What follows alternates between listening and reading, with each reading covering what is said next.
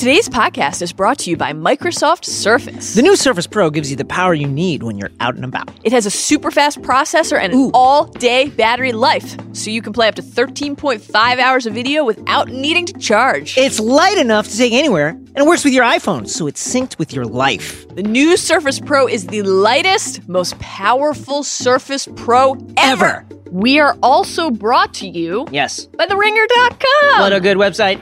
We have some great articles on the site, including coverage on The Bachelor's dramatic and truly troubling finale from earlier this week. Can't stop thinking about it. No. Can't stop thinking about do you want me to leave? Ari. Do you need me to leave? That piece of human excrement. Really terrible stuff.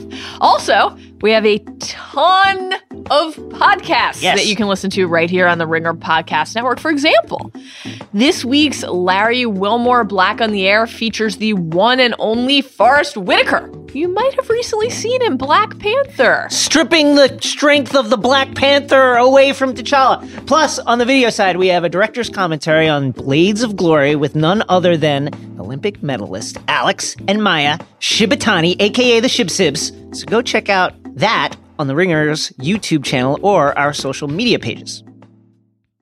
Warning. Binge mode contains adult content. You ever wonder to yourself how a guy with unbreakable skin manages to reach orgasm? I do. That's Luke Cage, guys. So if you've never thought thoughts like that, go check out House Carbs. Carbs. One more warning. Binge mode contains spoilers. If you cannot recite from memory every brand of bourbon that Jessica Jones guzzled in season 1, delicious. Please proceed with caution. And now, binge mode. Guilt makes people do stupid shit. I'm not guilty. It's not my fault. See, I hate that. I want everything to be my fault. Good or bad. It means I have some control. You don't. Obviously. But it keeps me dreaming I can change things for people.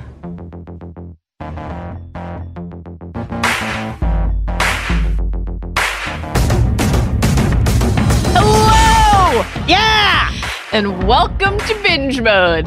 Yes. I'm Mallory Rubin, deputy editor of TheRinger.com. What a good website! Joining me today. Yes. Now that he's finished bringing his neighbors some freshly baked banana bread. I love banana bread. It's Ringer staff writer, your maester. Yes. Jason Concepcion. Mal, I don't know what you put in this banana bread, but it's like crack.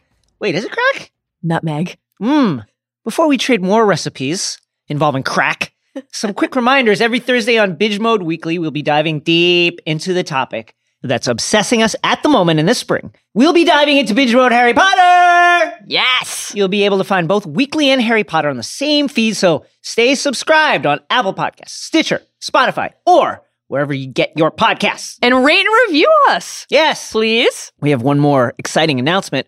We'll be at this spring's Con of Thrones in Dallas, Texas. More details to come, but we'd love to see you guys there. In the meantime, please follow us on Twitter at binge_mode, aka the _, and join our new Facebook group, which is just for binge mode fans like you. It is wild in there. Both experiences will be more enjoyable if, unlike Jessica, you remember to charge your phone. And make sure your phone charger is actually plugged into the wall. She Come struggles on, with that guys. too. It's obvious stuff. Speaking of Jessica. Yes. The long-awaited second season of Jessica Jones drops on Netflix today, March 8th. Yes. Which is International Women's Day. But it has been 2.5 years since we were jumping into fire escapes with our girl. It's been a while. So to help everyone freshen up on that hit debut season and prep for the sophomore campaign, we're diving deep into Jessica Jones Season 1 on today's Binge Mode Weekly. Again, spoiler warning for today's binge as always. We will be going deep on details from Season 1 and the wider comic book canon and some other stuff just from the Marvelverse at large. So pull on your boots and your leather jacket because it's time to head to Hell's Kitchen. Jason? Yes. I don't flirt. Yes. I just say what I want. That's right. And I want us to offer up a brief refresher on what actually happened in season 1 of Jessica Jones, because 13 episodes is a damn It's about 4 too many, lot. if we're being honest. It was a lot. And also 2015 was a long time ago. So we're not going to hit every single plot point, but broad strokes here. Let's take a quick trip through the park with Malcolm down her very own King's Road. Jessica Jones is a private eye with superpowers and a mysterious past. She takes on the case of Hope Schlottman. Hope is an NYU student who began acting strangely, unlike herself, and then she disappeared. Jones is haunted by something and uses alcohol to deaden her feelings. Conveniently, Luke Cage, who she's spying on for reasons which we will learn later, is a bartender right across the street. And the two start a physical relationship. Boy, do they. Boy, howdy do they. Boy, by the way, do they. And I'll get into this more later, just like the comic books. Boy, do they. Some of my favorite scenes from Jessica Jones Season 1. Jessica discovers that Hope has been kidnapped by Kilgrave. That's right. A.k.a. Barty Crouch Jr. You might know him as Barty Crouch Jr. In a much more reserved performance by David Tennant. A man with mind control abilities. He once, and for quite some time, held Jessica against her will, and now Jessica is terrified because he's back. She had thought that he was dead. He is not. Her adoptive sister and best friend, Trish, a talk radio host, convinces Jessica to continue with the case. Jessica finds Hope, who, still under Kilgrave's control, murders her own parents in the elevator of Jessica's building. Very troubling, by the way. As you would say, tough stuff. It's really tough stuff. Jerry Hogarth, a wealthy and connected lawyer who hires out Jones for cases, agrees to represent Hope. Hogarth is in the midst of an acrimonious divorce from her wife, Wendy. Trish, as a favor to Hogarth, has Hope on her radio show. Trish asks Kilgrave's victims to come forward, call into the show. Then she roasts him mercilessly on the air. Enraged, Kilgrave takes control of a cop, Will Simpson, and sends him to murder Trish. Trish can handle herself. They fight for a while, but in the end, Jessica arrives, the ultimate moment, and rescues Trish. Jones traces Kilgrave back to an apartment where she discovers through dozens of creepy photographs that Kilgrave has been spying on her. Jessica is consumed by guilt because back when she was under Kilgrave's control, she murdered Luke's wife, Reva.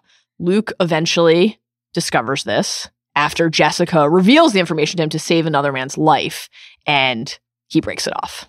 Desperate to catch Kilgrave, Jones hatches a truly wild plan. Gets sent to prison, so when Kilgrave comes for her, he'll be caught on video controlling people, thus clearing Hope and affording closure to his various victims.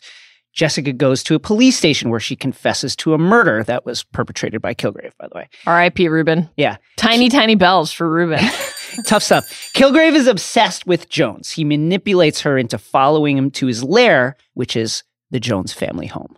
Jessica spends days with Kilgrave in her childhood home. Weird stuff. He reveals that his powers are the product of experiments that his parents performed on him as a child. Of course, we will learn in time that it is not quite as simple as that. Jessica, while Kilgrave is trying to get her to fall in love with him, basically, to actually live like a domestic fallacy with him, she's like, let's try something different here. Why don't you try to use your powers for good? And they go out into the world and he helps solve a hostage situation.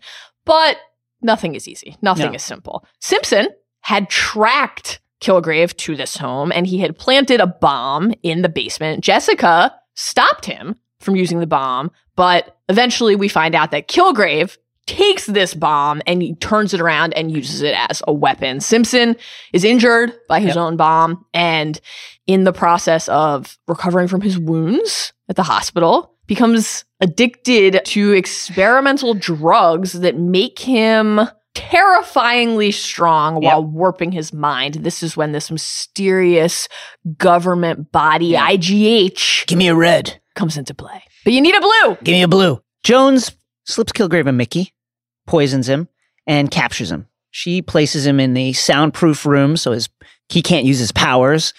There's a glass wall there. She's got him on camera. There's water on the bottom of the room, and electricity runs through it.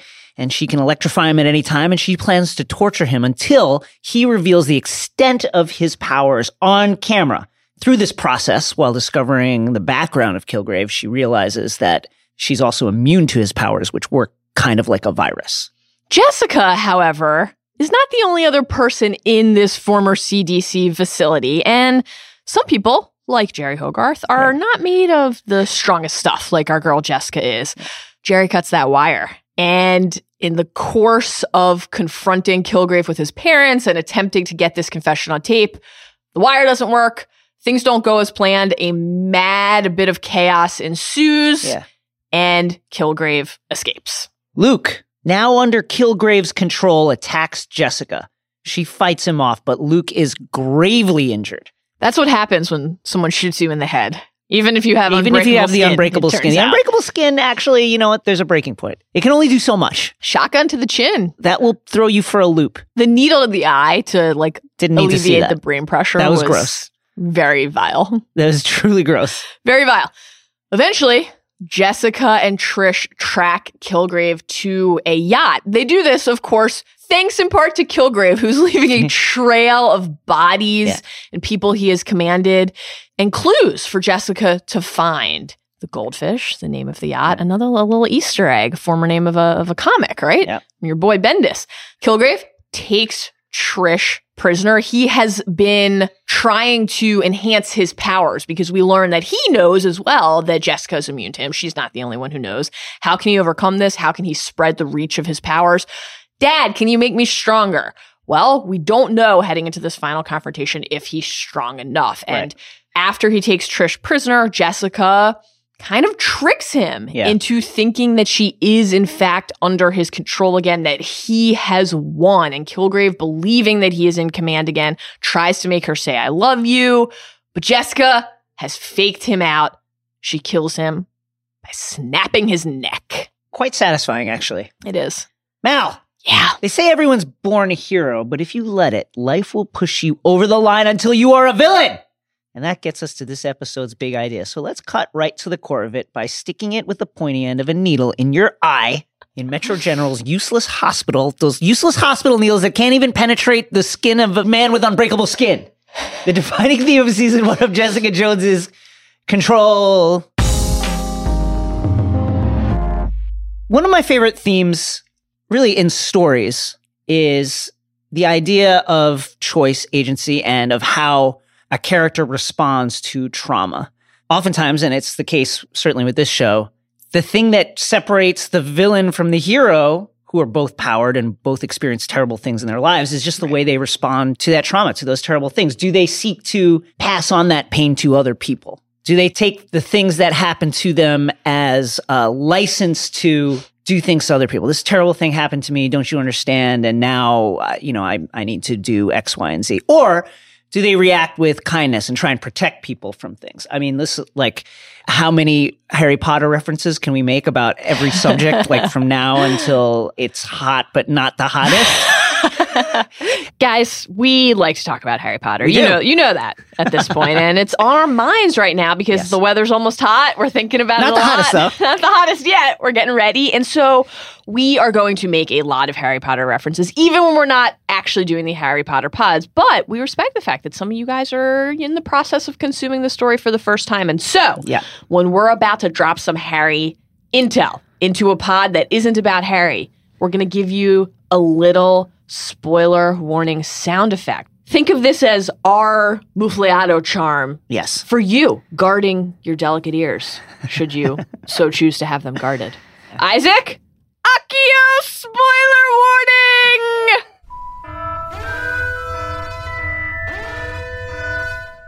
Harry Potter and Tom Riddle. I've been thinking about this for a few months now. Both orphans, both not really knowing where they came from, both discovered that there's something special about them and then grew up under the tutelage of Dumbledore, but one turned exceptionally evil, and one, after fits and starts, obviously a hero. It is our choices. It's our choices. When Harry points that out to Dumbledore in Chamber of Secrets, because Tom Riddle says to Harry, you must have noticed these similarities, and Harry can't really shake that idea. Yeah. When he brings it up to Dumbledore, we get the classic Dumbledore moment about how it's our choices, not our abilities. And Jessica Jones takes choice and ability and intertwines them in a way that, as you're saying, some of our favorite stories do. One of the reasons that this show was so critically acclaimed and was received so favorably when it first aired in 2015 is because it was pretty overt with its thematic explorations. There was also very justifiably a lot of this woman is kicking ass cheering, and also because her powers are slightly more normal, like on the scale of how she can fly a little bit, and she's very strong. She calls it guided falling. Yeah. She's strong and she can jump. She is choosing to work as a PI and to live like a fairly normal life. I mean, heavy air quotes around fairly normal, but in many ways, she's just trying to be a person in the world. She's really struggling with the idea of, do I even want to be a hero? Trish was really the one, pushing her toward the life of a hero, the life of a vigilante. And we learned through the process of flashbacks that Jessica used to be a little more open to that idea than when we first meet her. And what was one of the things that changed? Well, what happened in between was Kilgrave took control of her. We will learn in time over the course of the season that Kilgrave found her when she was acting the hero, when she was stopping a mugging on Malcolm in the street. She went up to this person who was helpless, who was not in control. Her just observational instinct after seeing somebody who couldn't take his fate into his own hands was to help that person, to take a victim and to make him safe. Yes. Kilgrave saw that and he preyed on her instantly because he saw the power and he wanted to use it. Also, he will tell you at least that he's in love with her. Right. The attraction is genuine and that the love is real.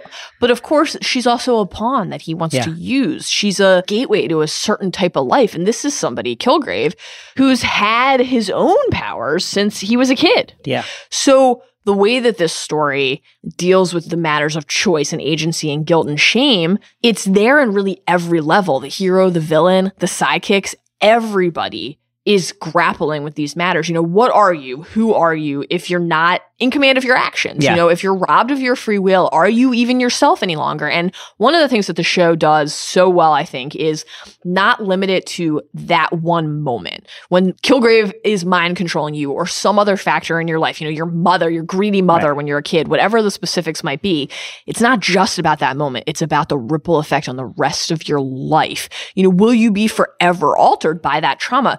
You can regain control, but the show asks us to consider whether the guilt and shame that you develop from losing control in the first place ever really go away. That's what makes Kilgrave such an effective and terrifying villain. I think probably the most effective villain, certainly the most effective villain like across Marvel until Black Panther, I think.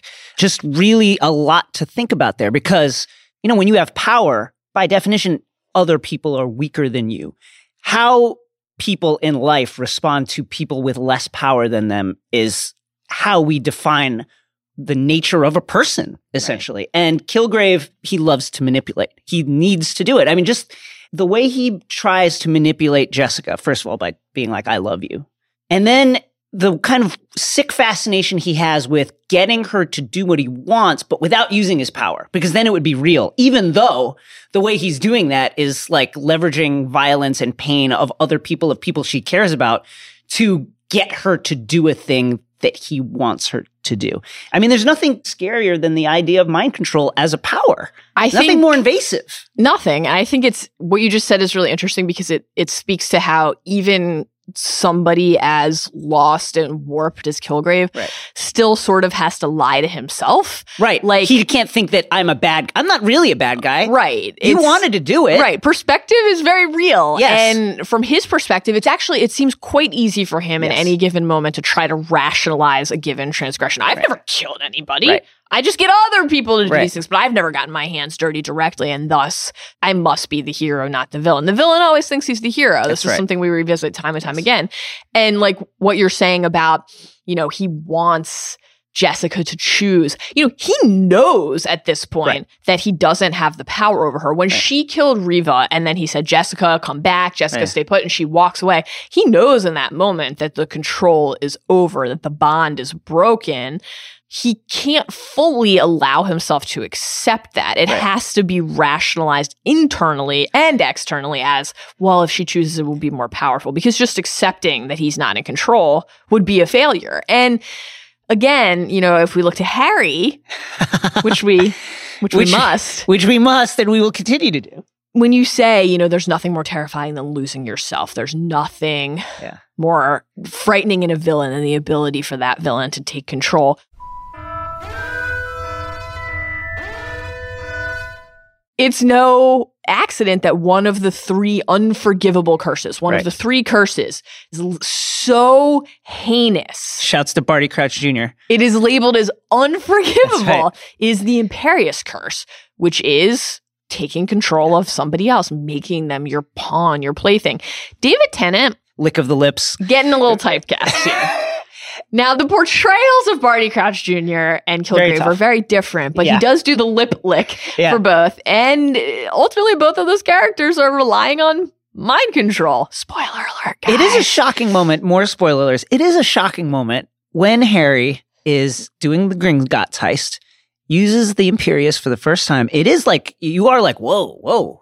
In the way that she describes it, JK describes it as like a strange feeling in his arm. It's just truly one of those moments you're like, whoa. We're going to talk about this a little bit later with Jessica and some of the times that she, if you were just examining her actions in a vacuum, finds herself sort of acting like the villain. Yes. But, you know, with Harry in that example you just raised and with some of the things we'll discuss with Jessica, it's kind of this question we return to often of like, does intention matter? Yeah. And I think that one of the things that this story and this show argues is no.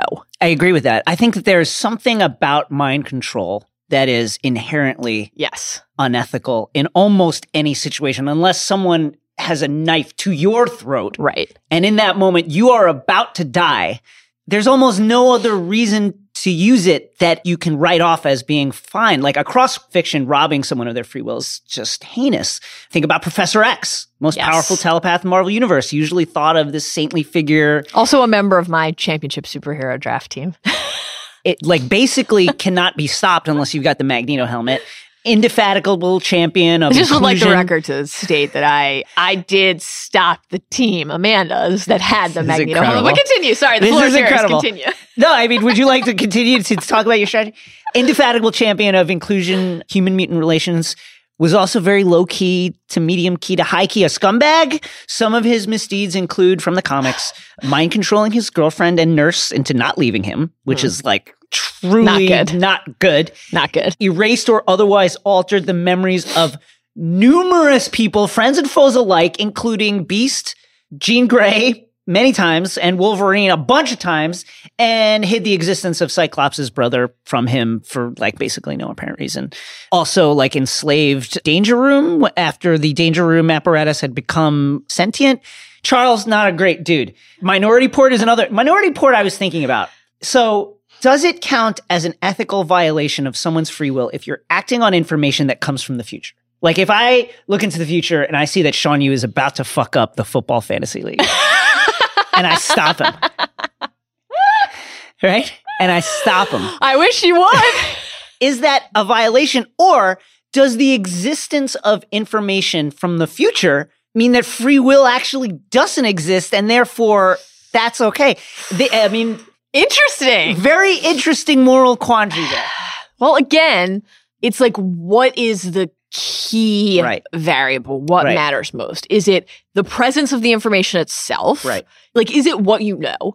Is it how you know it? Right. Or is it what you choose to do with it? How reliable is this information? Right. I think while I would love for you to stop my nemesis, Sean Yu, of course, from just obliterating everything pure and sacred and good about a fantasy sports league. I would say that he, as a human being, with agency and free will, has the right, the inherent natural right to fuck up badly on his own without someone stopping him. He exercised it.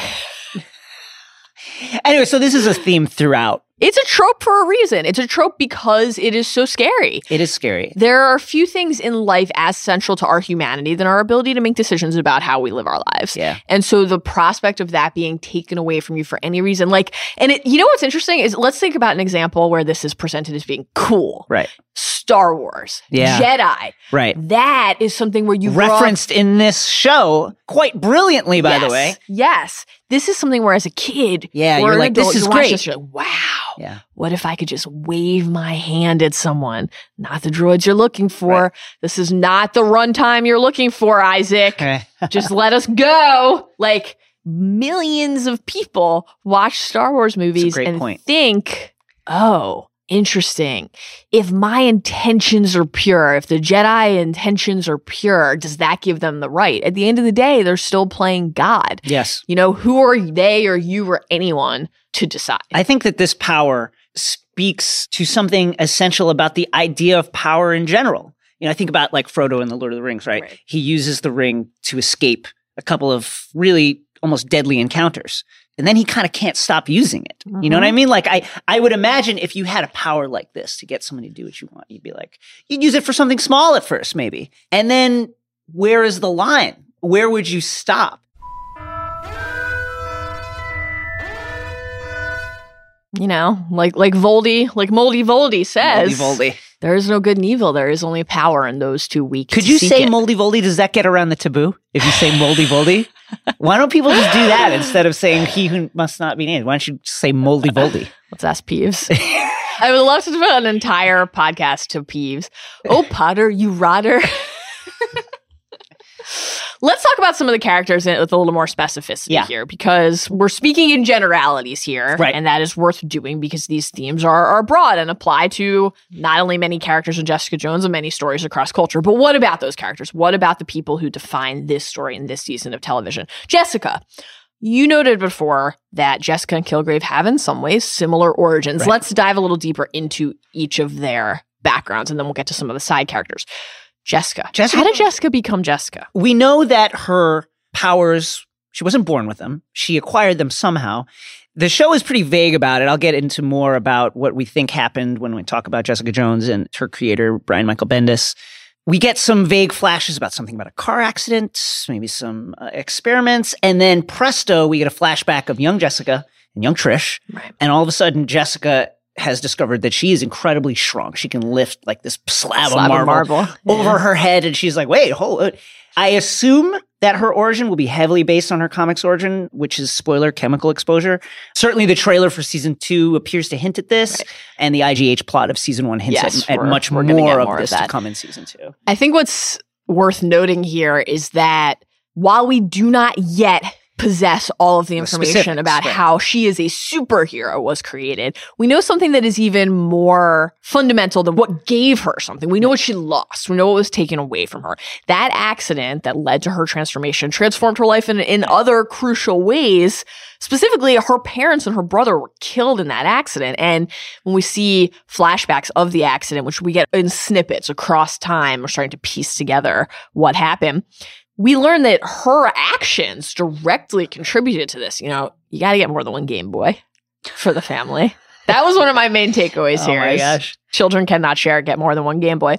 But her actions directly contributed to this fatal accident. Yeah. And so she is carrying around not only her survivor's guilt, though of course she doesn't understand yet how she survived, but the guilt of her role in causing this in the first place. And her family's death leaves this void that only that guilt and that shame fill for years and years of her life, long before Kilgrave ever comes into her life. That's right. She is controlled in many ways by how that accident, by how that moment defined her. Kilgrave's origin, on the name Kilgrave, great. Love this stuff. Great couple of lines in the show. Jessica is roasting the name Kilgrave. She says, was murder corpse taken? Claire the Night Nurse says, why not just snuff carcass? I feel like most people would not immediately land on snuff carcass. Let me just say one thing. Just a note for Claire. In the comics, his name is Zebediah Kilgrave. Right. And he goes by the Purple Man because his skin, by the chemical processes that he went through. But this kind of roasting of Kilgrave raises a good point about what kind of makes Marvel's approach so notable, and that's this willingness to be self-referential in a way that's really playful. Mm-hmm. Kilgrave is a stupid freaking name, and they're just like, yeah, Kilgrave, what a dumb name. I've always wondered while reading comics is like why Magneto named his first team the Brotherhood of Evil Mutants. It's like, it's this terrible branding. Now everyone knows what you're up to, guys. You can't put evil in the name. There's the Masters of Evil, too, who are like fought against the Avengers a bunch of times. It's like, guys, come on. What about Death Eaters? Also, yeah, this is what they're not hiding anything. The Death Eaters are trying to, like, the Brotherhood of Evil Mutants is just right out there. Come on, guys. Also, like, Scarlet Witch was in the Brotherhood. Like, can we, like, make it non-gender specific? Anyway, Kilgrave got his powers because his parents, seeking to halt a neurodegenerative disease that he had, just pumped him full of these chemicals in a very painful and frankly like brutal process that didn't seem to comport with any kind of like medical strictures at all. It's like surgeries, invasive brain surgeries. And a lot of it is just like push his head down on a desk and put stick a needle into his skull. spine. Like, this is the best we can do. Poor Kevin. And I will say this, like, something of noted in the way we define like who is good and bad and who is evil and a villain. A person who has power but sees themselves as weak is the villain. And that's what Kilgrave is and does. He sees himself as a person who is taken advantage of, who is weak and was put upon by his parents, who experimented on him, thinking that they were saving him. And now this gives him license to act in the way he does. This brings up a great point, which is how you control yourself matters. It's not just how you control other people. Just like Jessica, he was made into this thing. He was made into this. But unlike her, he chooses to use his powers to manipulate and exploit other people rather than protect them from power stronger than themselves. And there's also such a cap on even his own bit of bullshit when he's trying to convince Jessica and probably himself that he was a victim of what his parents did to him. Well, when his parents come back into his life, and that is through Jessica's attempt to control the situation. But, so he knows, Kilgrave knows Jessica's immune to his power. Kilgrave's father, granted, his first instinct was to say, Dad, cut your heart out. But once that didn't work, and he is able to take his father prisoner again and get him back under his control, his instinct there is, help make me stronger.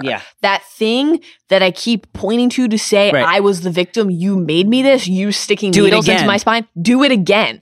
Do it in a way that now I am in control of and I sign off on, and I am able to say, well, the intention here is mine, and so suddenly it's okay. But you can't have it both ways. Or can you? That's, again, like where we have to examine the context. If he has the free will to say, I want you to do this to me, does that necessarily negate him pointing to the, in essence, same experiment and say, they did that against my will, I had no say in that, it wasn't my choice, and thus it was wrong?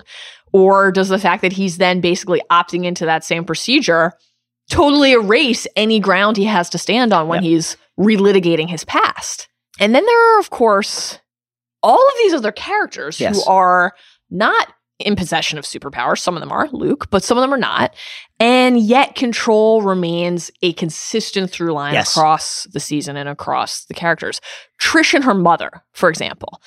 Trish's story is also one of loss and control. You know, she doesn't have an absent mother. She's not robbed of her parents the way that Jessica was, but having her mother in her life is the thing that saps her of her free will. Trish's mother, driven by this greed and by this desire for money and fame, completely robs Trish of anything remotely resembling a normal childhood. She forces Trish to basically take on Jessica as a prop. You know, they become best friends. They become, in essence, sisters, but it didn't start out this way.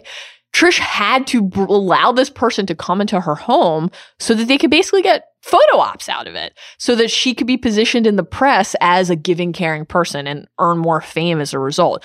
Trish's mother turns her into a bulimic. She's trying to make her throw up. This is a child that she's doing this to so that she can be thin and stay pretty for the cameras. It's absolutely disgusting. You know, she treats Patsy Walker is Trish's alter ego, as a commodity. Not only not as her daughter, but not even as a person. She's a thing. She's something to profit off of. And so many of Trish's choices when we are with her in the present day, but also every moment in between in her life, have stemmed from that abuse and from her mother robbing her of her free will. Luke and Riva, his late wife. So we learn from the Luke Cage series, their background. Luke was sent to prison. There he met Riva, as a counselor. There's something really tragic about the idea of a person with unbreakable skin who is so strong, who could not protect like the person closest to him. And that is the event that for a time really defines the way Luke approaches life. he is haunted by this. He wants to find out what happened, of course.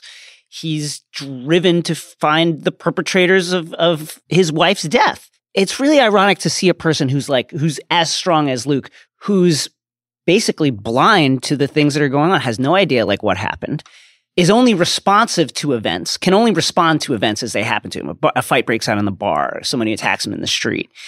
But he can't find out the thing that happened to the person closest to him. It's really tragic. One of the truest tragedies there is that it's not just that he can't trust other people or the information around him and that he isn't able to gain the knowledge that he's seeking.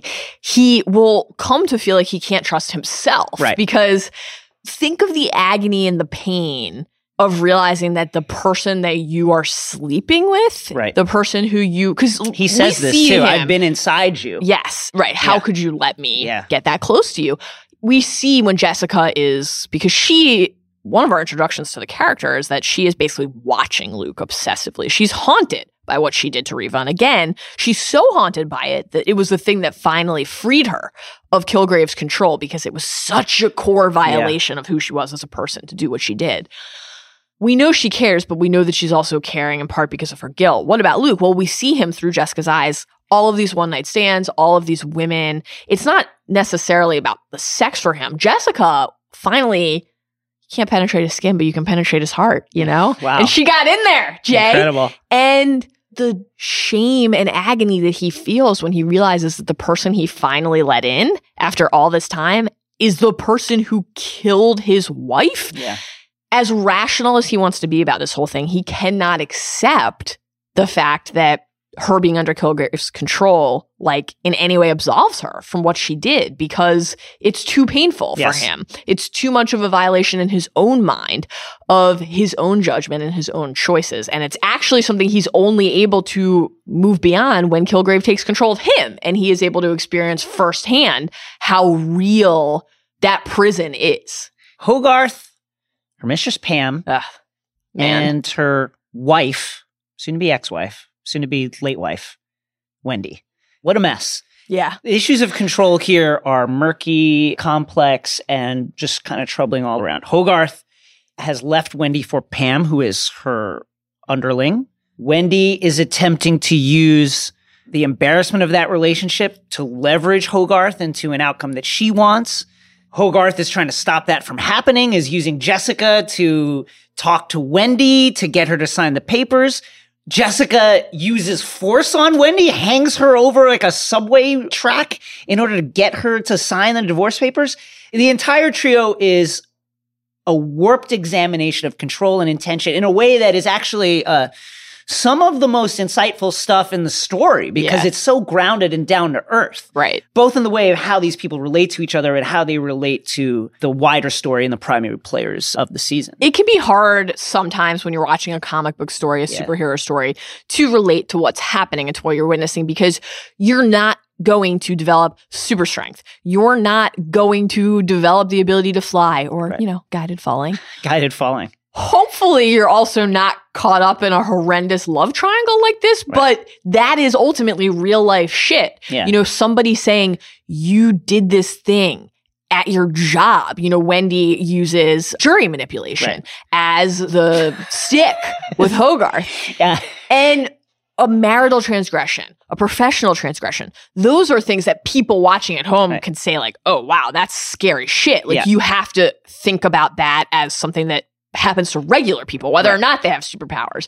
And that is also one of the things that the show does so effectively is it just reminds you that this isn't just about people with quote unquote special abilities. This is just about people. People, you have power in your everyday life, in your relationships with people that you don't think of as power, whatever that leverage might be, economic, your influence of your personality, whatever it is. And people use that all the time. In some cases, we might call that charm. Right. In other cases, intimidation. And I think examining that is needed and really, really interesting and at times troubling. There's that really interesting moment where Wendy and Hogarth are confronting each other and Hogarth, in essence, says, you never cared about money before. Why now? Because Wendy's going after initially, 75%. Right. She ups that mark at one point, but 75% of Hogarth's holdings, that's a lot of dough. You didn't care about this. Why do you care about this now?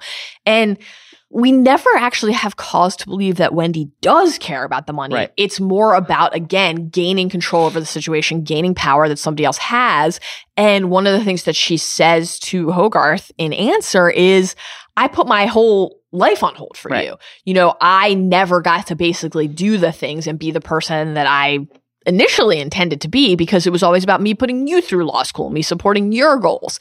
And that moment when the fact that Wendy basically didn't make any money of her own because she's helping poor people, she's doing something noble with her life.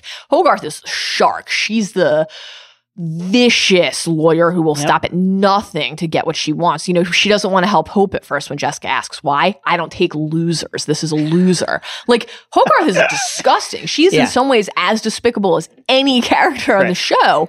And that conversation, that moment where you have to think about how just asking your partner to change something about that person's career goals, like, that's really real shit.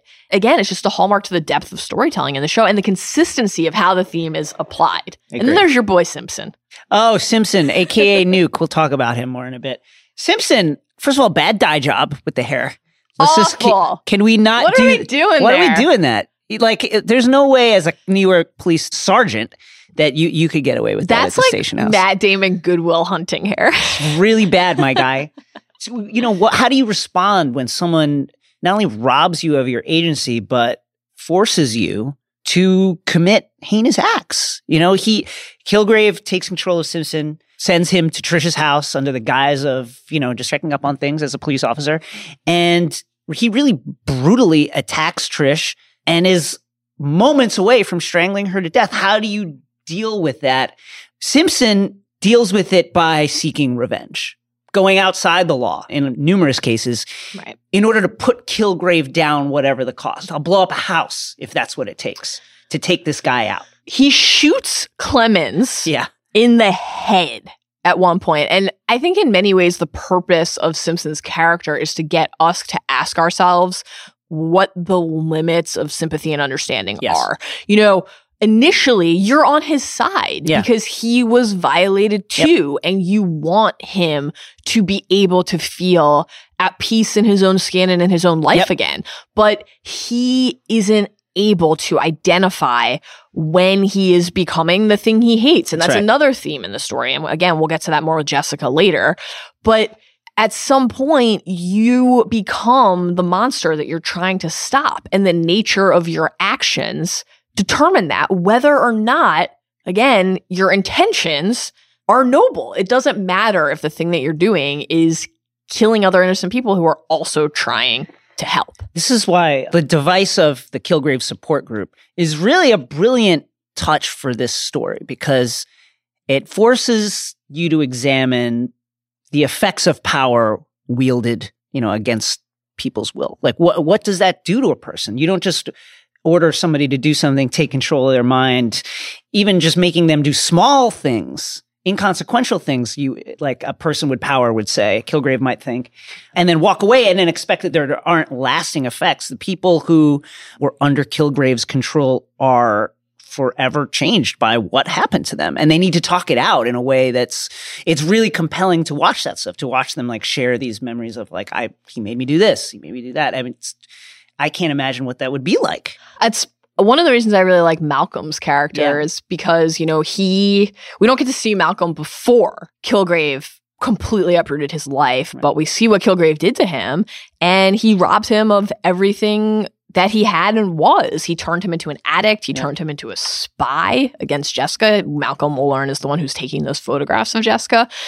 And his arc is another reminder that control can come in many forms. You know, there's the actual mind control that Kilgrave is exerting, but what happens when those 12 hours run out? The needle. You know, Kilgrave has turned Malcolm into somebody who controls himself in the way that Kilgrave wants, even when he's not there to spread the virus and to use the pheromones, because he knows he's going to show up every morning for his fix. He's going to arrive to the park so that he can get the new packet of drugs that Kilgrave has for him. That's terrifying. And then to see Malcolm, when he comes out of this, struggle in a very authentic way from wanting to get away from Jessica, who is in many ways a toxic presence and a cancer, and someone who, as she'll note, people who are in her life tend to die.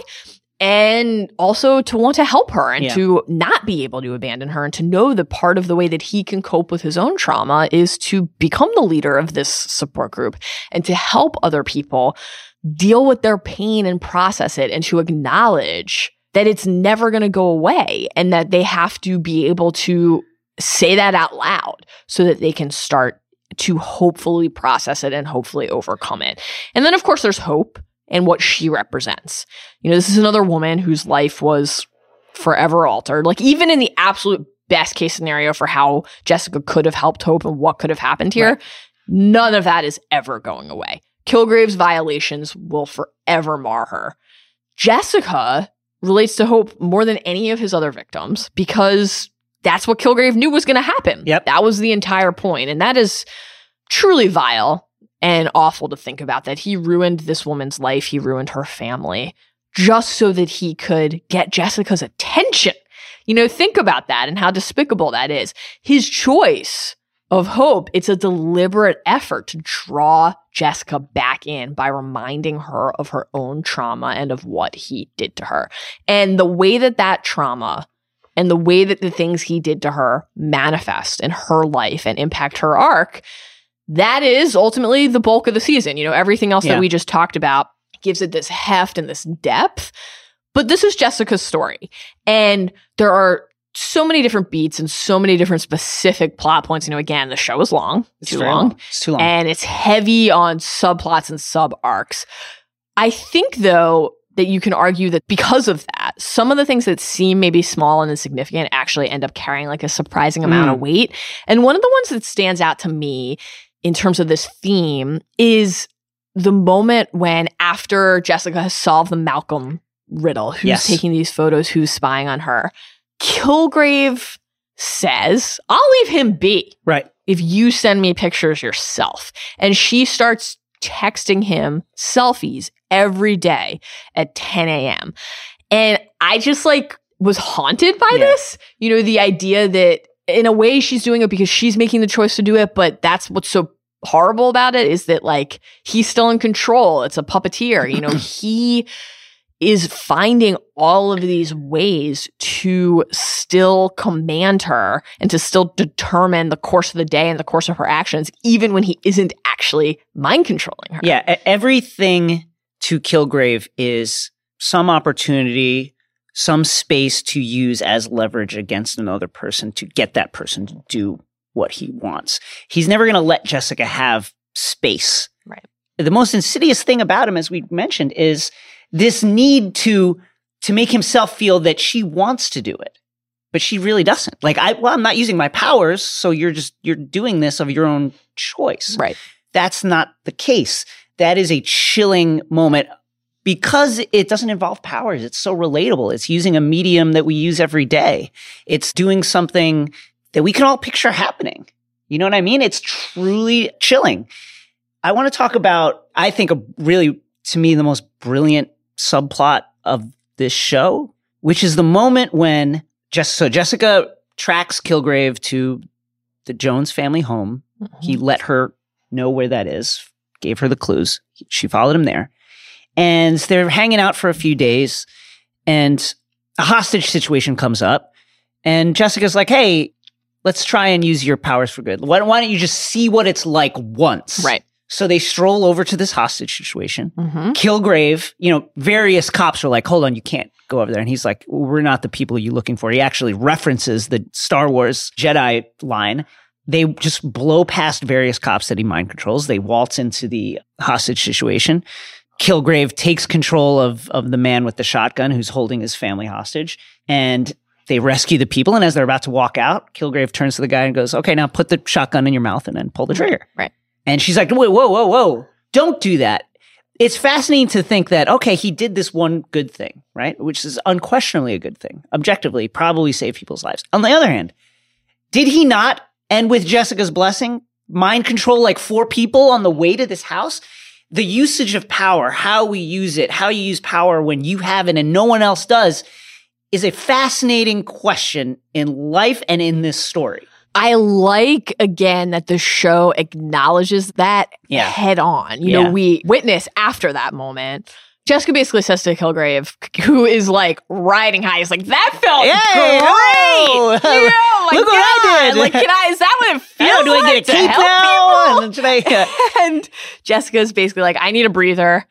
And we see her go talk to Trish. Yeah. And she poses this question, if you could use Kilgrave's powers for good, would you? Should you? Do you have an obligation to help people if you can? Could you even do it? To me, that is the question.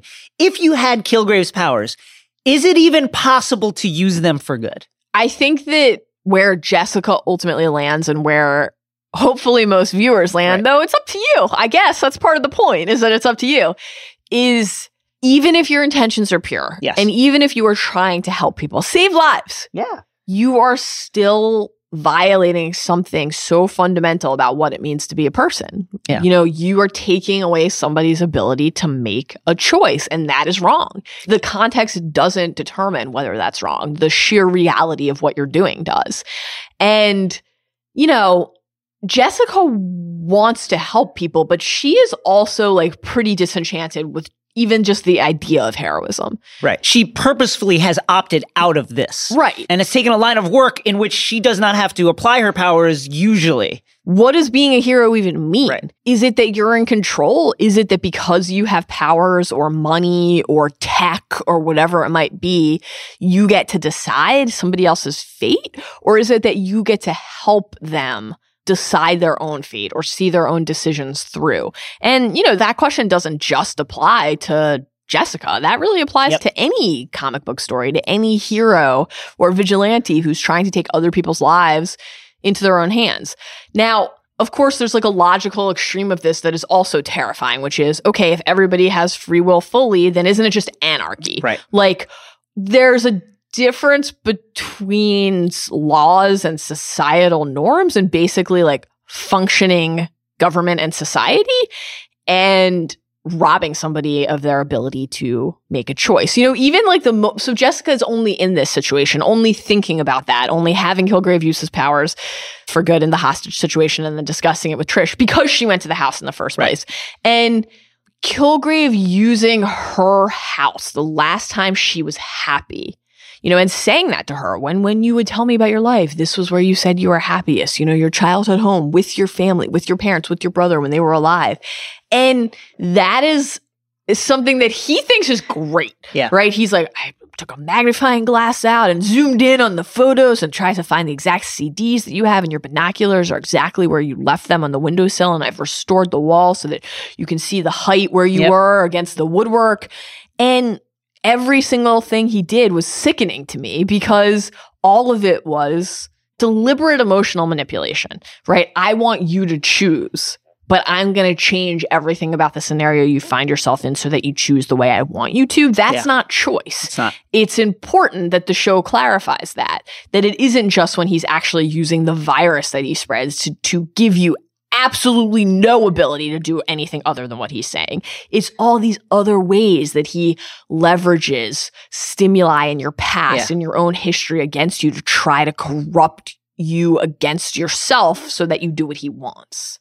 And, we do have to discuss briefly what Jessica either chooses to become or allows herself to become in an effort to combat this. Look at just what she does to Wendy, dangling her over subway tracks to try to get Wendy to sign Hogarth's divorce papers because Jessica needs Hogarth to do what she wants. So she's got to help Hogarth get what Hogarth wants. And then what about putting Kilgrave in this cell, in this hermetically sealed chamber, shocking him, torturing him, using his parents as leverage against him, also putting them in a cell with him with really no regard for their lives. I mean, she thinks that the wire is going to work. What happens as a result of that? Well, Louise, Kilgrave's mother, he has her kill herself in there. And again, that's because something went wrong in Jessica's plan, but she still allowed these people to be in a situation where that could happen. And she acknowledges this to him. They have a fascinating exchange overtly about control. And she says to him, yeah, well, this bitch is in control of you now, asshole. She is thrilled by the fact that she's been able to turn the tables and make him her puppet. for once. And there's another layer to this too, which is when Simpson tries to rescue Jessica and is going to blow up the building. And she's like, no, we've got to clear Hope. There's a lot of stuff. There's a lot of delays that happen because we got to clear Hope, which means I have to get him to admit it, which means, oh yeah, I kind of have to torture him. Also, at what point do you act in order to stop someone from doing something? Is that worth sacrificing Hope's court case? These are like questions that are not cut and dried, and that's part of why this story is good. Right. And Hope ultimately kills herself, commits suicide so that Jessica is free of those questions and can just finally, because Hope is at this point too, nothing is more important to her than wanting Kilgrave dead. But that's a pretty gross moment and gross feeling when you have to consider the possibility that you maybe can't do it all and you can't save everybody. Like that's a bad feeling. But again, as you're saying, the show's willingness to acknowledge that possible reality is part of what makes it effective. And then in the final episode of the season, Jessica sums up the story to that point with this. They say everyone's born a hero, but if you let it, life will push you over the line until you're the villain. Problem is, you don't always know that you've crossed that line. Maybe it's enough that the world thinks I'm a hero. That's really interesting and ambiguous and open-ended in a fascinating way. I like the moment when after Jessica has gotten hit by a truck, she says to Trish, you know, humanity sucks and they don't deserve saving. Like, she's always pretty salty. Again, you know, she's not really... It's very Ministry of Magic line right there. She doesn't necessarily just wake up every morning wanting to help people. You know, she has her own shit to deal with. Her own shit is what fuels her desire ultimately to help other people. But, you know, I really like that moment with Claire in the elevator and in the hospital when Claire says, guilt makes people do stupid shit. And Jessica says, I'm not guilty. It's not my fault. And Claire says, see, I hate that. I want everything to be my fault. Good or bad, it means I have some control. That's a really interesting idea. Yeah. Like, are you torturing yourself and forcing yourself to explore those feelings of guilt and shame because that's the only way? If you just immerse yourself in any part of your own life, no matter how awful it might be, is that the only way that you actually feel like you're in control of your own life? That's a pretty depressing thought, but I think the show asks us to consider that possibility. And again, one of the things that I like about this season of television is that the show never positions Jessica as the only source of insight. Right. If anything, it's often the opposite. 100%. And Hogarth becomes in one moment a very unlikely source of wisdom when she says to Hope, when she's trying to convince Hope to accept a plea deal. And we're never, as viewers, siding with Hogarth or siding with that option. But we do have to think about what she says. You have a way out of an impossible situation. You're too young to know how rare that is. So take my word for it. The real world's not about happy endings. It's about taking the life you have and fighting like hell to keep it. In some ways, that is as much of the mission statement of the show as anything else. The real world's not about happy endings. It's about taking the life you have and fighting like hell to keep it. The life that Jessica has isn't the one that she wanted. It's not the one that she asked for, but it's hers and it's real. And now she has to do whatever she can to protect it and to eliminate the people who are trying to take it away from her. Before we move on, let's take a quick break to hear from our sponsors, Caviar.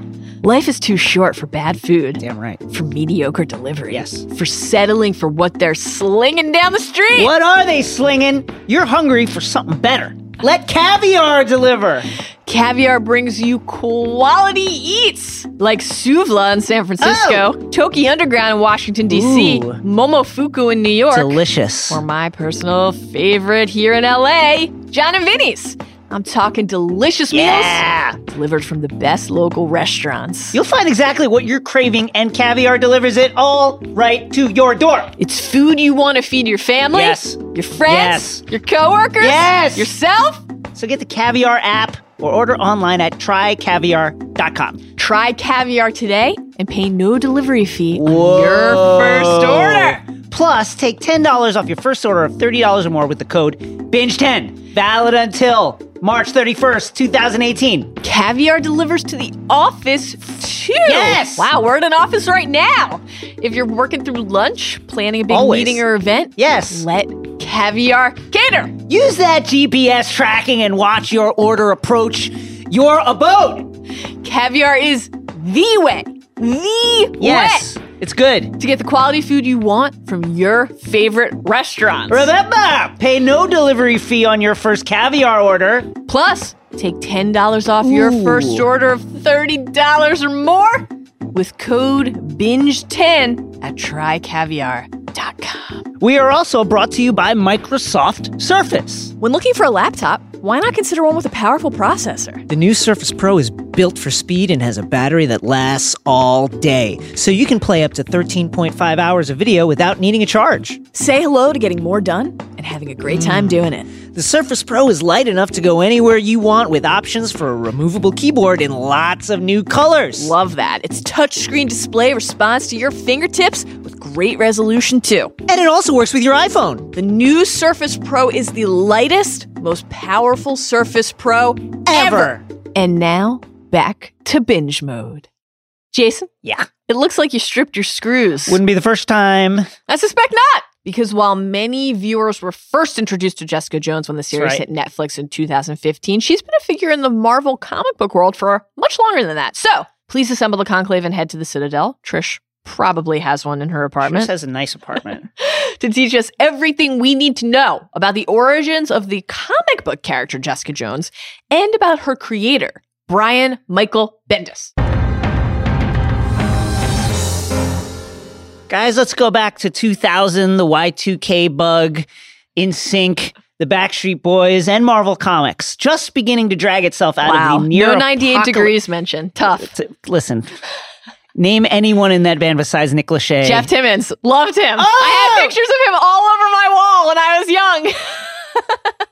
So it's the year 2000, Marvel Comics just beginning to drag itself out of the near-apocalyptic disasters of the mid-1990s when oversaturation, poor planning, bad leadership, and various delays caused a cratering industry-wide of the comic book industry. In the fourth quarter of 1996 alone, Marvel Comics lost $400 million. Yeesh. The fourth quarter alone. Yeesh. That's not even the year. In just that amount, in just 3 months, they lost $400 million. Tom King, who's the writer of DC's Batman and Mr. Miracle, among others, was an intern at Marvel at the time, and he told me in an interview I did with him early on in my Ringer career, people told me, yeah, this whole medium has 2 months left. Things were that dire. With literally nothing left to lose, Marvel began taking chances, like hiring Brian Michael Bendis, a relatively unknown who had mostly written like noir crime comics up to that point. They hired him to write just a little title called Ultimate Spider-Man, the company's first title in its modernized alternate continuity Ultimate Universe. The gamble paid off. Ultimate Spider-Man was critically acclaimed and crucially sold well, giving the Ultimate line and Marvel writ large a much-needed boost. In 2001, Marvel gave Bendis Daredevil. That title has historically been a leaping-off point for some of comics' biggest names. Stan Lee and Roy Thomas worked on Daredevil. In the late 70s, Frank Miller, the iconic creator of Batman Year One, Dark Knight Returns, the Wolverine miniseries, and 300, among many others, cut his teeth on that title. And that same year, he pitched Alias, his story about a down-on-her-heels superhero turned private eye named Jessica Jones to Marvel president Bill Jemas. It was a decidedly adult story featuring complex, damaged characters who cursed a lot and definitely fucked in graphic fashion on the page. Small aside, Alias issue number 1 ends with a 2-page layout of Luke Cage tapping it from the back. Alabama-based printer American Color Graphics refused to print the issue because of, quote, offensive content. They didn't, however, specify what that content was. Anyway, Bendis told Jemas that, listen, I'm prepared to tone it down. Issue number 1 doesn't have to end with doggy-style sex on the page. You know, I can pull it back. And Jemas was like, no, we're running with this. Thus, Max was born. Max was Marvel's adult content imprint, created specifically to release Alias. Bendis retconned Jessica Jones into Marvel history after being exposed to strange chemicals. Spoiler. Jones developed superpowers, strength, and a clumsy sort of flight.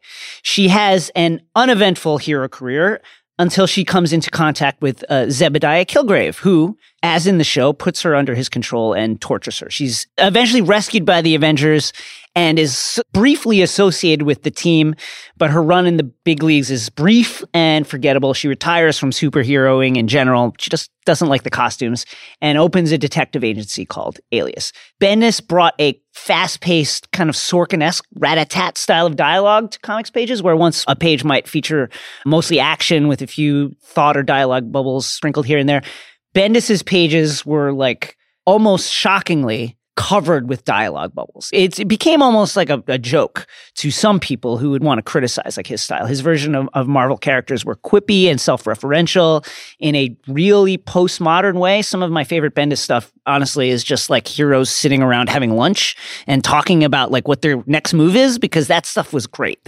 Peter Parker is there. He's got his mask like up so it only uncovers his mouth, and he's talking shit. It's just great stuff. The criticism of Bendis is that his characters didn't speak like themselves. They spoke like Bendisese or whatever. This criticism is leveled at nearly every notable comic book creator throughout time, and it's also basically true, but who cares? His dialogue is great.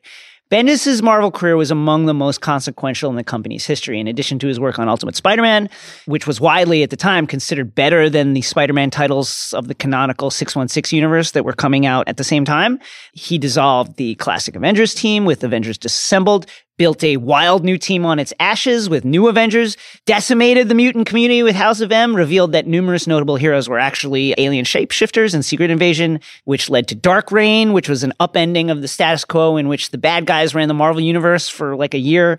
And that culminated in the destruction of Asgard and the revenge of the heroes in Siege. Then he took over All New X-Men and the Uncanny X-Men, promising runs on those books, which in my opinion were kind of stymied by repeated crossover events that stopped the momentum. Bendis took his talents to DC in early 2018, and so the man who remade the Marvel Universe, whose first gig in the Marvel Universe was reimagining Spider-Man, will now take over duties on a little book called Superman, and also Action Comics. Can't wait to see what Bendis does at DC.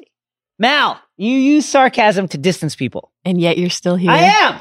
So let's head to the Metro General Sept to bathe in the light of the seven by sharing 7 of our favorite Jessica Jones Season 1 Easter eggs and nods to the wider Marvel verse and lore. You go first.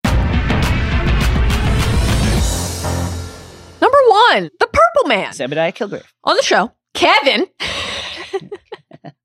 Kilgrave often wears purple, and Jessica's flashbacks to her time under his control are tinged in purple hues. Yep. So he, as a character, is associated with the color purple. But in the comics, he is actually known as the Purple Man, and his skin is literally purple following a chemical encounter. Sweet Christmas!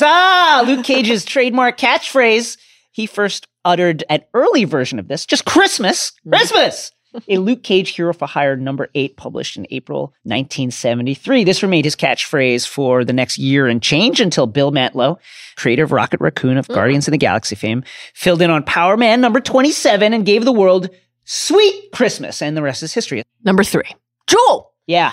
In a season 1 flashback, we see Trish trying to convince Jessica to wear this abomination, this white leather costume, and to assume the moniker Jewel. And Trish is really lauding this costume's functionality. You know, it's lightweight, it's highly durable, it's waterproof, it's flame resistant, it'll hide your identity. And then Trish says, Jewel is a great superhero name. And I love this part so much. Jessica says, Jewel is a stripper's name, a really slutty stripper. If I wear that thing, you're gonna have to call me Camel Toe. This scene does not just play for laughs. It is also a nod to a comic book arc in which Jessica actually did wear that costume and went by the moniker Jewel. She teamed up with other heroes in the Marvelverse over a multi-year span. Yeah. Claire Temple, a.k.a. the Night Nurse. Now, Claire Temple is a minor character from the Luke Cage comic books, and the character that Rosario Dawson plays is a composite between Claire Temple and the Night Nurse. The Night Nurse is one of my favorite, like, minor, extremely minor Marvel Universe characters. Basically, the Night Nurse is this mysterious New York City-based caregiver who is a nurse. And she provides under-the-table medical care to heroes who need it. Like, so if Daredevil is out in the streets on a mission, gets his arm broken, whatever, he can't just walk into the emergency room because cops are looking for him. Goes to the Night Nurse. She fixes him up. Love the Night Nurse. Also, not named after the Gregory Isaacs song, but let's pretend that she was. Whatever. Number 5, Hellcat. Oh. In the Avengers comics, Patsy Walker a.k.a. Trish from the show. We hear the name Patsy used often. We see a Patsy Walker comic a couple times. In the Avengers comics, Patsy Walker debuted as Hellcat, a superhero with martial arts skills and psychic powers. Could Trish's decision to take one of Simpson's red pills at the end of season 1 and her just exuberant response to this feeling of strength and of vigilante fighting forecast her future arc on the show Jessica Jones? Trish is already an excellent martial artist. We see her training multiple times. She is also deeply invested in pushing Jessica toward hero's work. And one of the voiceover lines from the season 2 trailer is, Jessica might not want a sidekick, but she needs one. Does Hellcat await? That'd be pretty cool. Number 6, Nuke. Frank Simpson, with his terrible dye job, plays Nuke. So Nuke is a villain who appears at the end of the classic Frank Miller, David Mazzucchelli Daredevil arc Born Again, which is maybe my favorite self-contained arc in all of comics. It's like incredible. If you can pick up a graphic novel of that, it's amazing. The art, David Mazzucchelli's art is like fucking brilliant. It's great, great, great. Anyway, so Nuke was one of the subjects of the Weapon X program. Basically, various people in the Marvel Universe are trying to recreate Wolverine, trying to recreate Captain America because, you know, they created those guys, but then they went off and they do their own thing. We can't control them. What if we can make a super soldier that just does the shit that we want? And there you have Nuke, who is extremely strong, extremely hardy, is invulnerable to pain. And oh yeah, he's addicted to various drugs that give him his strength and power. And throughout the comics, like as Nuke is devastating Hell's Kitchen in an attempt to kind of flush Daredevil out, he's constantly like saying, give me a red, and popping pills. He like chews the pills like they're Tic Tacs. Yeah. It's weird. Why did the show change his name from Frank to Will? Is it because of Frank Castle? Because they already have a Frank? Too many Franks. Yeah. Interesting. Okay, number 7. Bit of a hodgepodge here. Sure. Numerous references to other Marvel events in New York City. We hear the Green Guy, obviously, the Hulk, the Incident. Ever since those guys, quote, saved the city, I saw my mother crushed to death. All of these lines reference the events at the end of the first Avengers film. We also see a little kid dressed up as Captain America running through the park. Similarly, we see Sergeant Mahoney in the precinct when Jess goes to dump the manually decapitated head on the table. Stuff. Poor Rubin. R.I.P. Rubin. We hear Claire refer to her friend. Obviously, that is Daredevil. We get many other references like this across the season, from a name drop for Angela Totoro, aka White Tiger. But those ones that pertain to Daredevil and to the Avengers are some of the most fun because they're kind of like dusted across the whole season, and also some of the most notable. Jason? Yes. Question for you. Yeah. Would you put day drinking under experience or special abilities? Experience for sure. Might be a better question to ask this week's winner, because every episode we're going to honor the person or idea that compelled us the most this week. And this time we are rewarding our champion's purse, paid out in fifths of wild turkey, to Jessica Jones. Great character. Great character and a great woman. Cheers to you, Jessica, on International Women's Day. Woo! And every day. Wonder Woman rightfully gets a lot of credit for showing that female superheroes can kick ass too, but Jessica Jones deserves to be part of that conversation, just as a person who overcame trauma to really become a stronger person, who overcame really like a terrible, truly terrible, tortuous experience that went on for we don't even really know how long. Physical violations, emotional violations, mental violations, spiritual violations. She was raped. She was tormented. She was robbed of her own free will and ability. And she's taken the power back. Yeah. She's also not the only woman on the show who is absolutely kicking ass and dominating. You know, Trish and Claire are total badasses too. The show in general is really a showcase for female empowerment in a way that, particularly today, in this day and age, is really notable and worth applauding. And Jess is, we should say, not a perfect role model. Like, she's a heavy drinker. She's a heavy drinker. Lives like a slop. I don't think Jess qualifies for renter's insurance based on the state of her apartment. No. She's not perfect, but she is an independent thinker and she fights for what she wants. And she and Luke fucked so hard that they broke bed, and all of that is worth applauding. Shouts to you, Jess. Shouts to you. All right, friends. God didn't record this podcast. Oh. The devil did. We're going to find him. We hope that you had as much fun as we did today, that you are as excited as we are for binge mode Harry Potter and Con of Thrones this spring. Yeah. And that you will join us again next Thursday for the latest installment of Binge Mode Weekly. Until then, remember, we don't give a bag of dicks what kinky shit you're into. Just be into it quietly.